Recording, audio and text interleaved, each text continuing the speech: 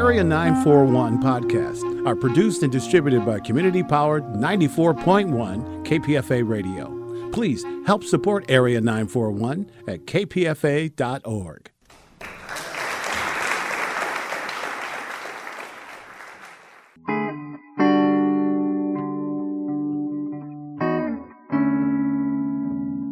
This is the Area 941 Radio Walensky podcast. I'm your host, Richard Walensky. We're talking about books, about theater, about film, and sometimes about politics. My guest is Ralph Steadman, who is an artist. A book of collected drawings is titled A Life in Ink, and it's published by Chronicle Books.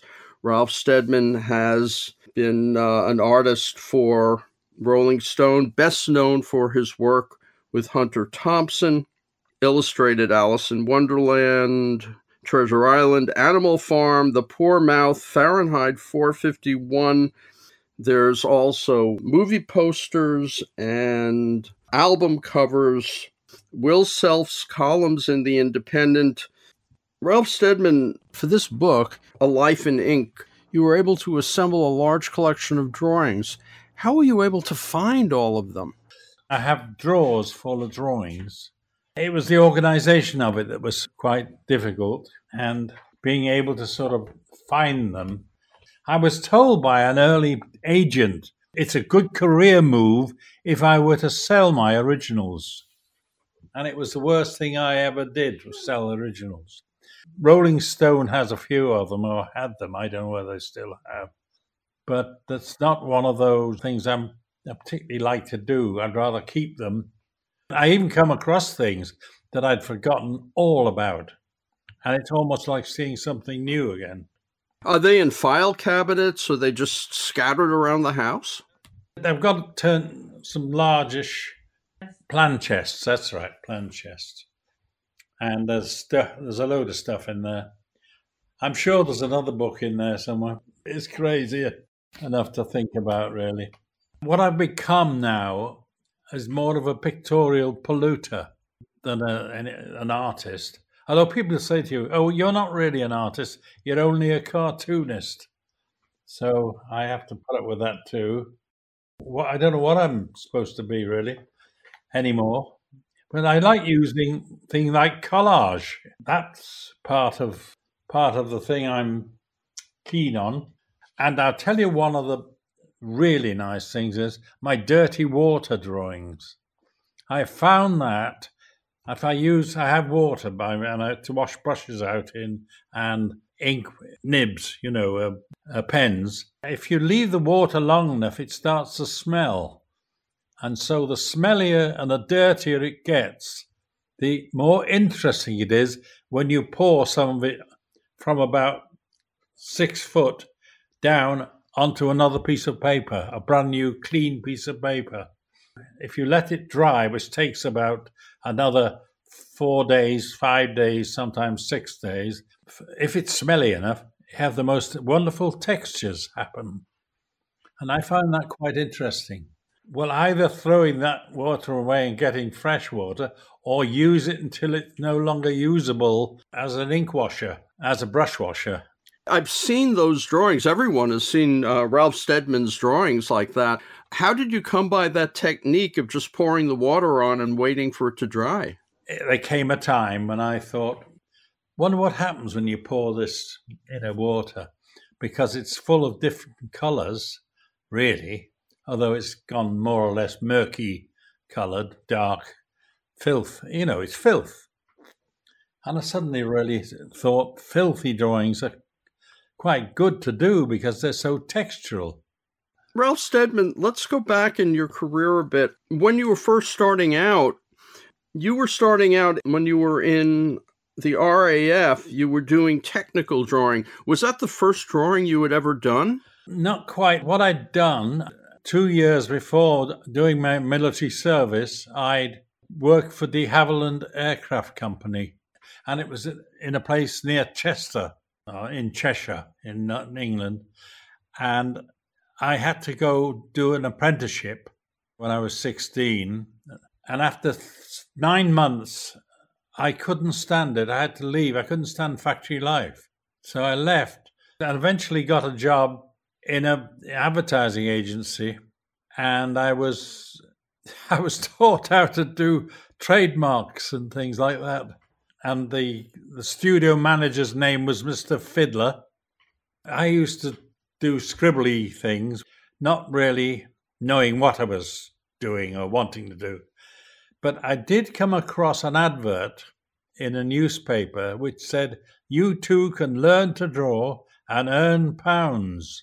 The correspondence course was called the Percy V. Bradshaw Press Art School course. I could learn to draw.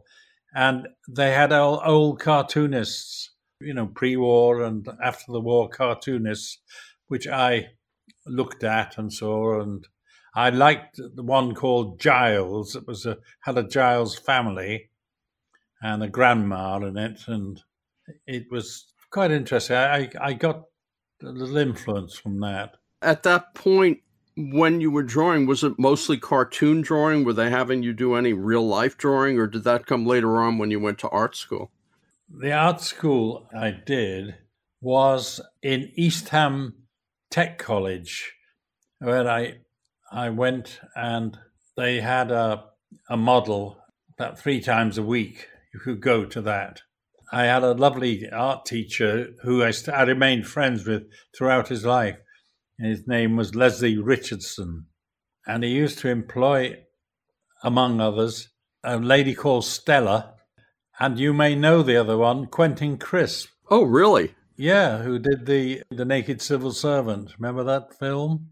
I asked him once, he was marvellous. He wouldn't come down for a cup of tea with us halfway through. He just would stay in the room. I asked him once, "Are there any poses that you've thought about but never done?" He said, "Well, yes." Sort of very, very, such a polite man. "What would you like to do?" And he got up off his stool and lifted the stool in the air and held it above his head in a magnificent gesture. I said, "Can you hold that, Quentin?" "Oh, yes." He held it for half an hour above his head for us to draw. It was incredible really to be able to do that. A lovely man. He was the one who also, I believe, and he lived in New York for a while. He went and lived there. And he never used to bother dusting because he said dusting is something you do and it floats up into the air and then comes down again. So he didn't see the point of doing dusting his place. Crazy thing. He used to sit and then he would sit so absolutely still. Amazing. That's why I was rather curious to find out whether he could do something that he thought about but never done. And there was this woman, Stella, who used to like a half break halfway through.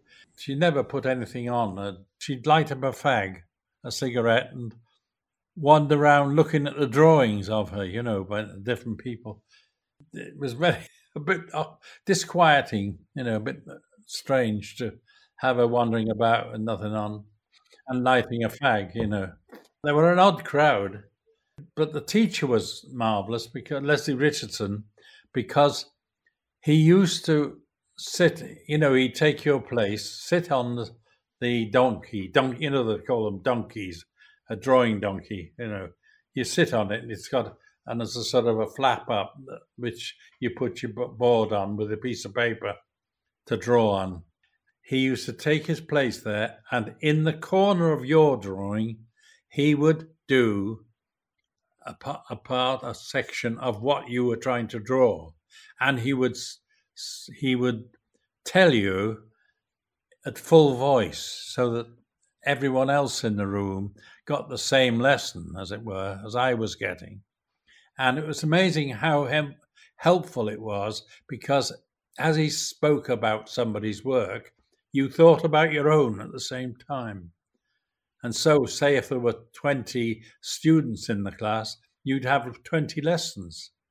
So you started sending in illustrations to various newspapers. You did have a book, and you took that book to New York. I was doing drawings for Private Eye magazine in England. Dan Ratina, Pam and Dan were a couple. I'd come into Private Eye and I met him there, and he just said to me, "Why don't you come to America sometime?" So I said, "Well, I thought about it, but well, you should. Look, if you come, stay with me and Pam." So that's what I did, actually. I went to America and I went to stay with them. But after a couple of weeks, they'd not long been married. I felt a bit in the way, as it were. But I got a call from a new magazine that was starting. And it was called Scanlan's. And Scanlan was the name of a little-known Nottingham pig farmer. They decided what they were going to do. They had several things that they wanted to sort of achieve. And one of them was to get Nixon impeached. The other things was to take on the dirty kitchens of New York. And it was on 42nd Street. It was above an Irish pub. That was quite a nice place, actually. And then I was called in I got a message from a guy called J.C. Suarez from Brooklyn, and he talked like me. I can't do it. But, Ralph Simon, yeah. How'd you like to go to Kentucky and meet an ex-Hells Angel who just shaved his head? So I said, yes. What's he do? Well, he's looking for an illustrator, and the one that he got has gone to London to a cartoon festival, which is quite funny, really. So I got the job instead. If I go down to Kentucky and meet with Hunter. So I took a little camera with me, first of all, the night before I went, I had some inks and pens and colors with me, but I went to stay with Don Goddard, who went to dinner, supper with Don Goddard and his wife. She was a representative for Revlon, the makeup people. I'd left my colors and everything in the cab on the way over to their place, and I was off the next morning. So I took all her samples, colors and lipsticks and stuff like that.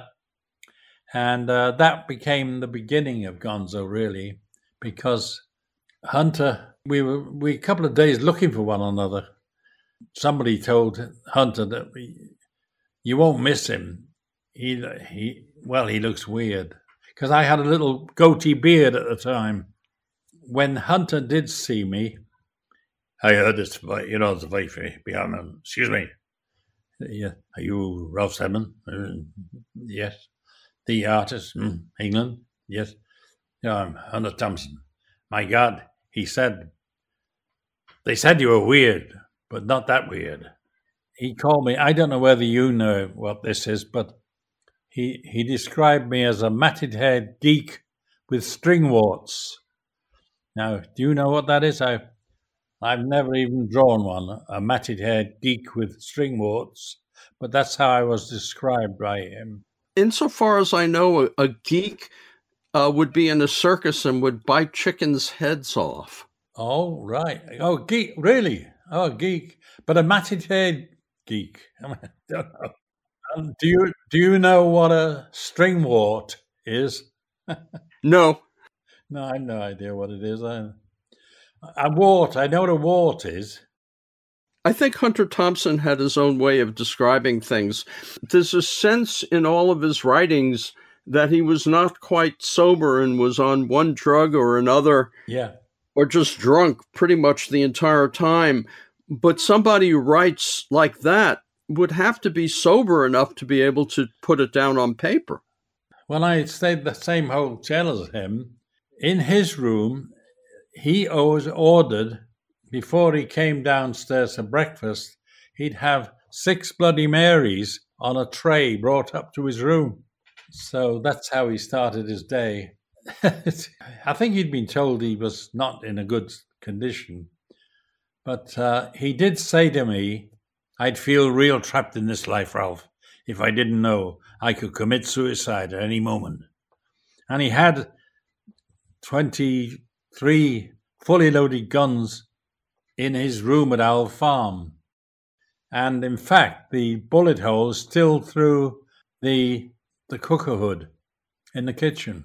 And he committed suicide with his son in the next room and his wife, Jennifer. So it was quite a sad thing to happen, you know. Going back to when you first met him, you were with him for the Kentucky Derby, and then you went with him to the Honolulu Marathon? Yeah, and the idea of the marathon, the Honolulu Marathon was, don't forget, we come out the chocks full speed and we run for 3 miles. And then we have a truck will pick us up there and drive us to a point near Heartbreak Hill, where the marathon runners are at their last, just a bit to go, and it's up the Heartbreak Hill, which is what really breaks people. You know, just a hill going upwards. And this fella's friends of Hunter had a house down the bottom of it.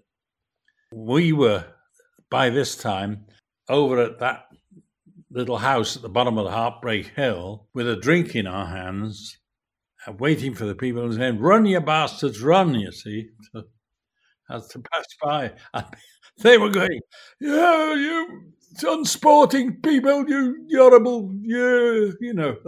And then, of course, getting themselves into a hell of a mess by themselves, trying to get their anger out, you know. They're being laughed at from this spot where we were all having a party. That was a really unsporting thing to do. When that was going on, was Hunter writing? Was he just talking to you? And did you have sketch pads with you? I had little sketchbooks, and I'd do little scribbles in it, which I'd finish later, you know, and do the drawing later on. But I'd usually finished my work before Hunter had started, although he kept notes in a book. And he used to write in red biro, you know.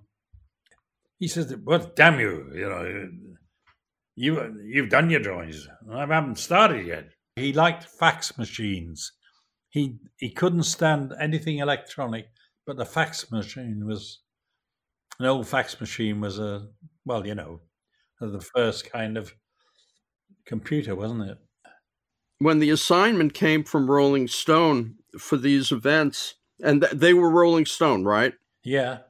Did you know how many drawings you'd be submitting, or would you just submit a bunch of drawings and then they would select however number they wanted? Yeah, they use most of them, actually. If I do at least half a dozen and 12 if possible, you know. And I'd send them from England. I also had I still got it actually, over at a huge old upright camera thing, you know, which you put your drawing down on it and take transparency pictures, like 5x4, you know, and send those off. It was a way of doing it then, which kind of served the purpose quite well. It was amazing how well it worked. So you would send the pictures over to Rolling Stone? Yeah. And then they would use those pictures in the magazine? Yeah. And the originals stayed in England with you? Yeah, except that I sold quite a few of them to Jan Wenner. I think he paid about £50 each for them, you know. It was different for Fear and Loathing in Las Vegas or on the campaign trail, because in those cases you did not accompany Hunter Thompson, right? He went with Oscar Acosta, who was a Cuban. What was that story that was going on at the time? There was another man, I think he committed suicide or held someone up. Oh, I know, Hunter went to the Mint 400. Is that you heard of that, the race? For motorbikes. Oh, okay. Yeah. It's in the book. Yeah. Yeah, the Mint 400. He liked going with this Cuban guy called Oscar Acosta. He was some kind of psychiatrist type of lawyer or type, I don't know, and a writer. But Hunter would do the writing. But he wanted somebody like a lawyer with him in case he got into trouble, you know. I didn't really know. By the way, the other thing is that we found out what gonzo meant because a man saw the first thing we did together, and his name was Bill Cardoza. I can never remember his name either. Bill Cardoza, who lived in Sausalito over the Brooklyn Bridge or Golden Gate. Yeah, right. He was the first one to use the word gonzo. And he said, "It's pure gonzo." And Hunter said, "Gonzo? Gonzo, what the fuck's gonzo?" And then he thought for a minute and he said, "Gonzo. Oh, yeah. I like it. I like that word, gonzo." "Oh, okay, gonzo, I'm going to use that." So he got used to using it. Bill Cardoza was the one who coined it, and we found out it means, the word gonzo is Portuguese, and it means hinge. Hinge, Hinge.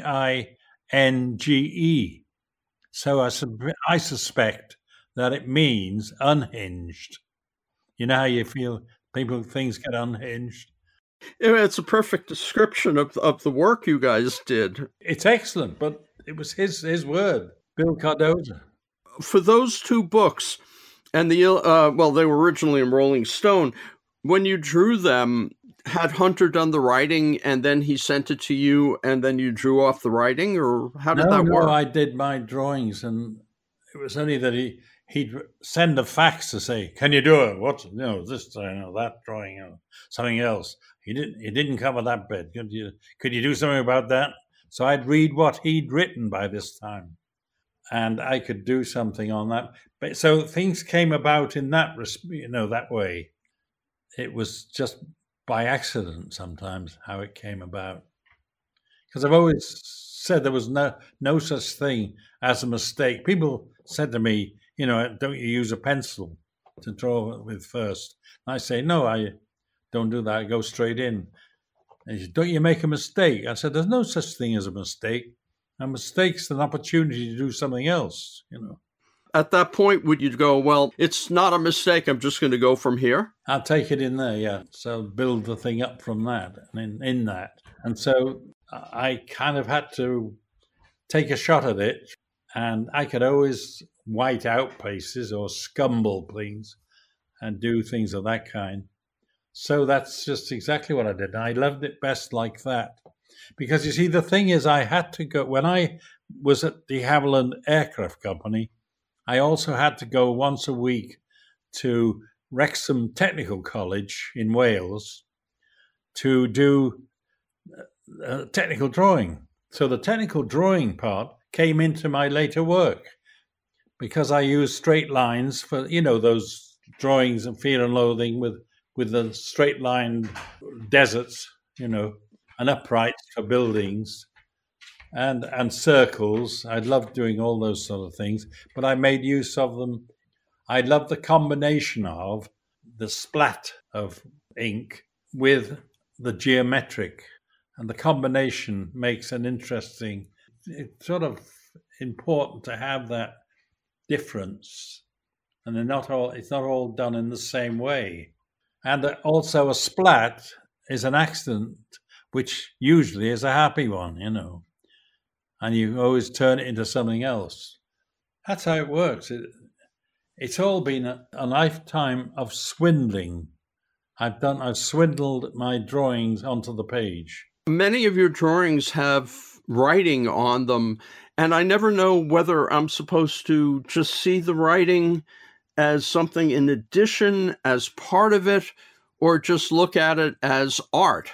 It's not art, but it helps sometimes because people want to read, who is that there? Either you can have it set below it as a caption, or you can write it on the drawing. And most of the time I used to like writing on the drawings to say what was there. And sometimes, as you'll see through this book, you'll see the odd bit of writing in it, and I rather like that. It makes it look a bit like a document as much as a drawing.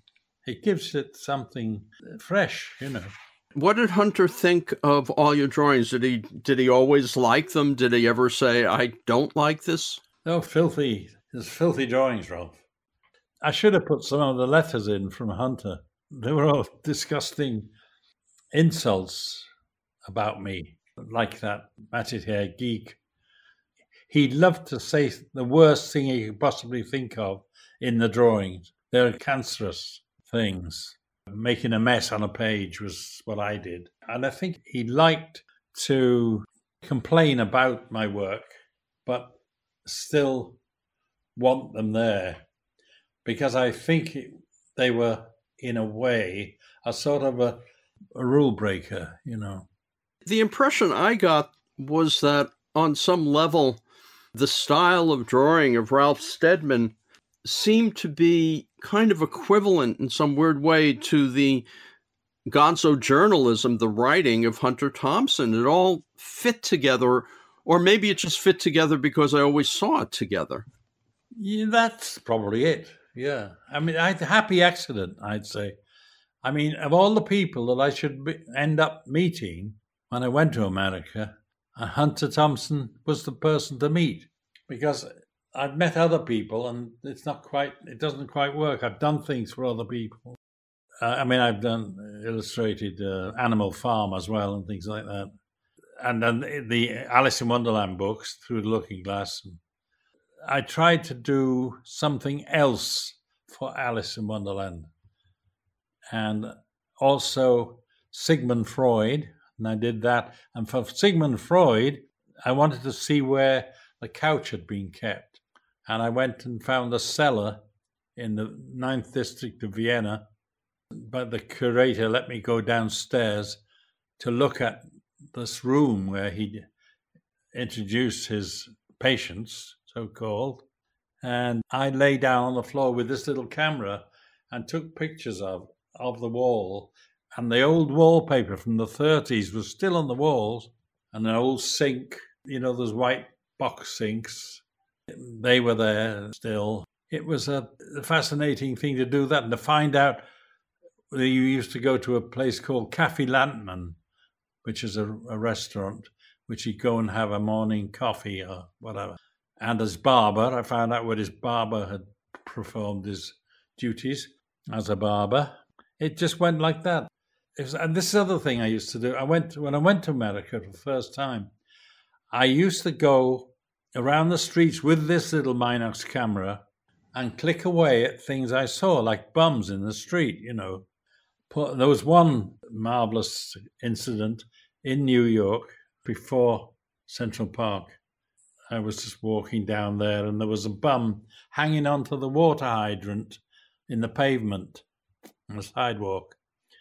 And as the woman came up to him, was going, "Why do you get a job?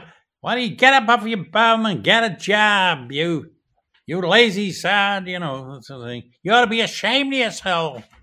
And he's going, "Oh, leave me alone, lady, leave me alone," They became really interesting. And I did a book of New York. You could see people. You wouldn't have to lift the camera up to your eye. You'd just take it from the hip, as it were, take a picture. And I got all these pictures of New York from 1970 onwards. And that's been in a book? Well, they're not in a book, no. Perhaps I should do that. How did you get involved in doing film posters and album covers? Did people just contact you and say, "We want a Ralph Steadman"? Yeah, that's how I got it. Because there was a couple of agents in England, and I was asked to do cartoon drawings of Judy Driscoll, Brian Auger and the Trinity, people like that. And I had to meet her, and I'd do a drawing in a scribble book, But I eventually did drawings of her and of Brian Auger and the Trinity, and I used as a background where she lived in London, being able to take pictures of it and then redo it as a drawing.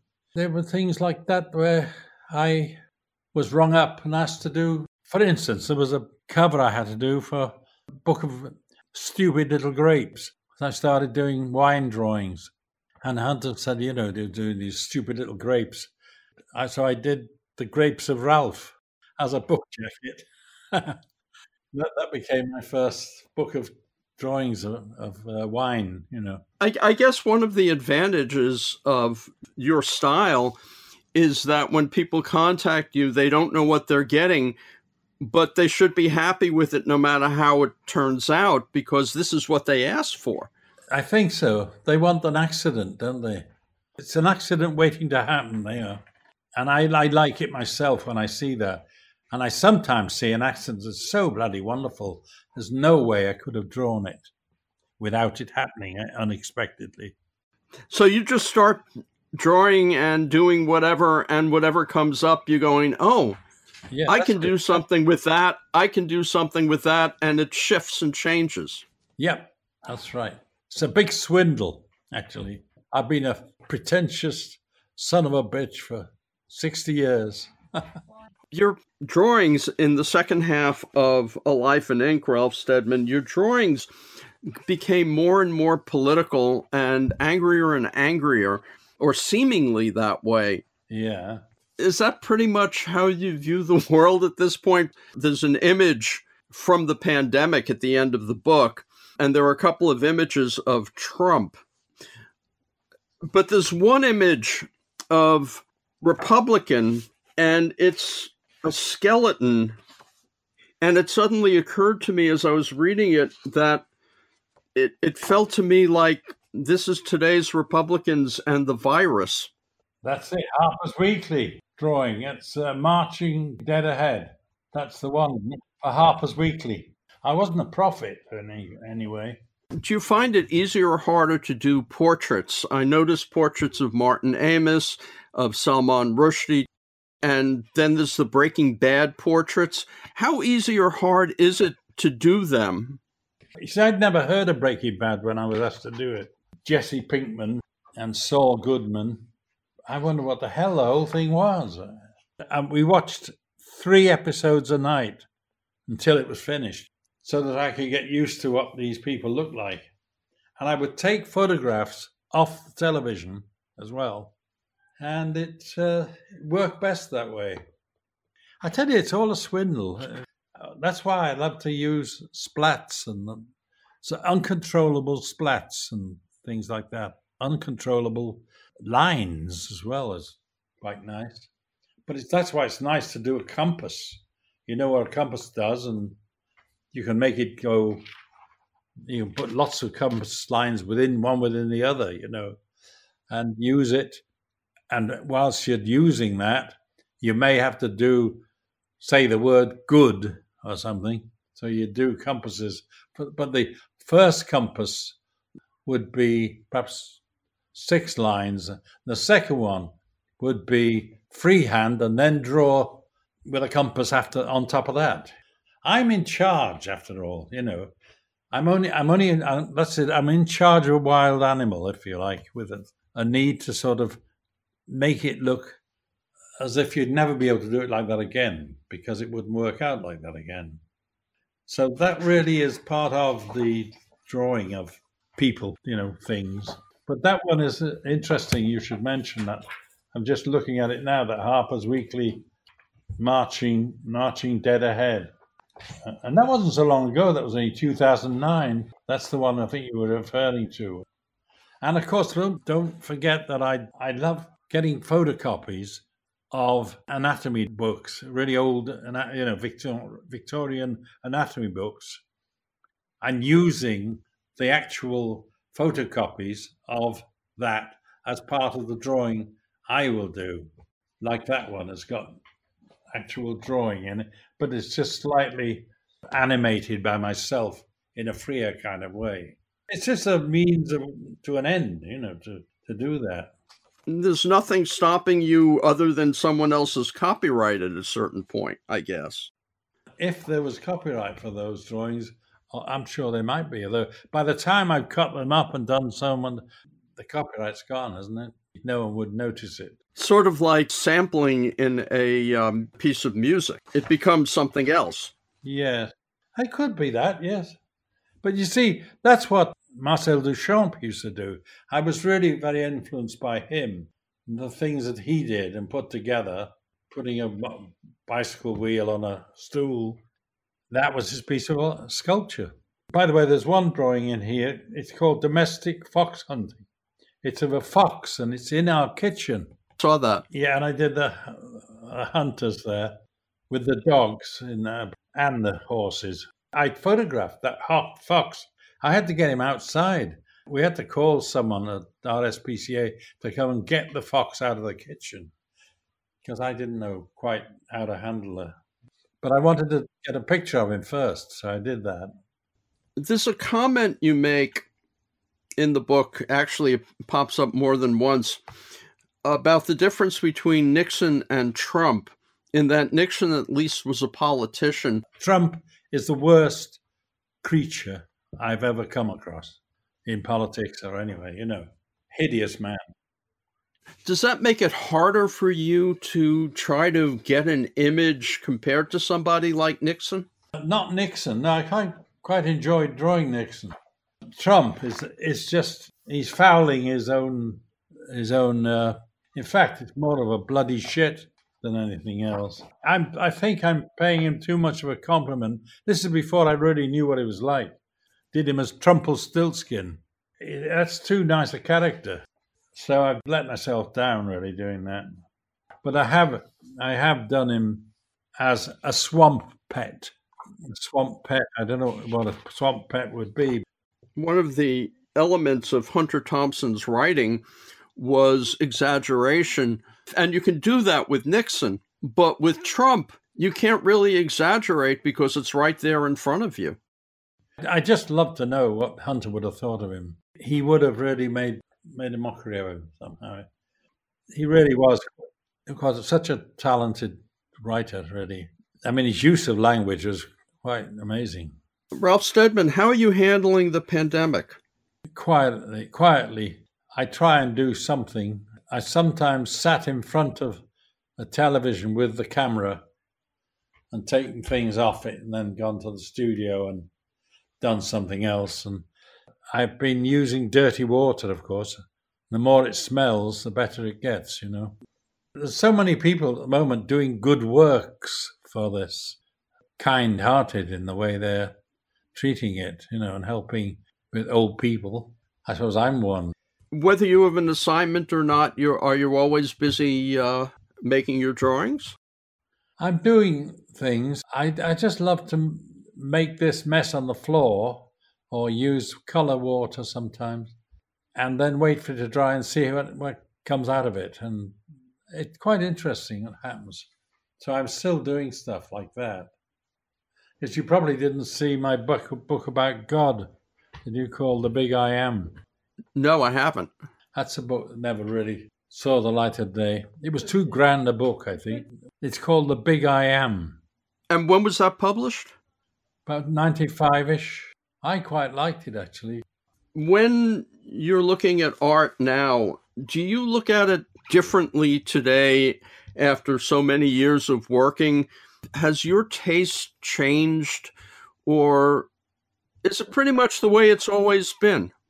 I think so. I don't know if I've improved or not, but I get a bit more depressed now because, life's passing by. It's a great shame, really. I think another 100 years would be quite good. I could do something with another 100 years.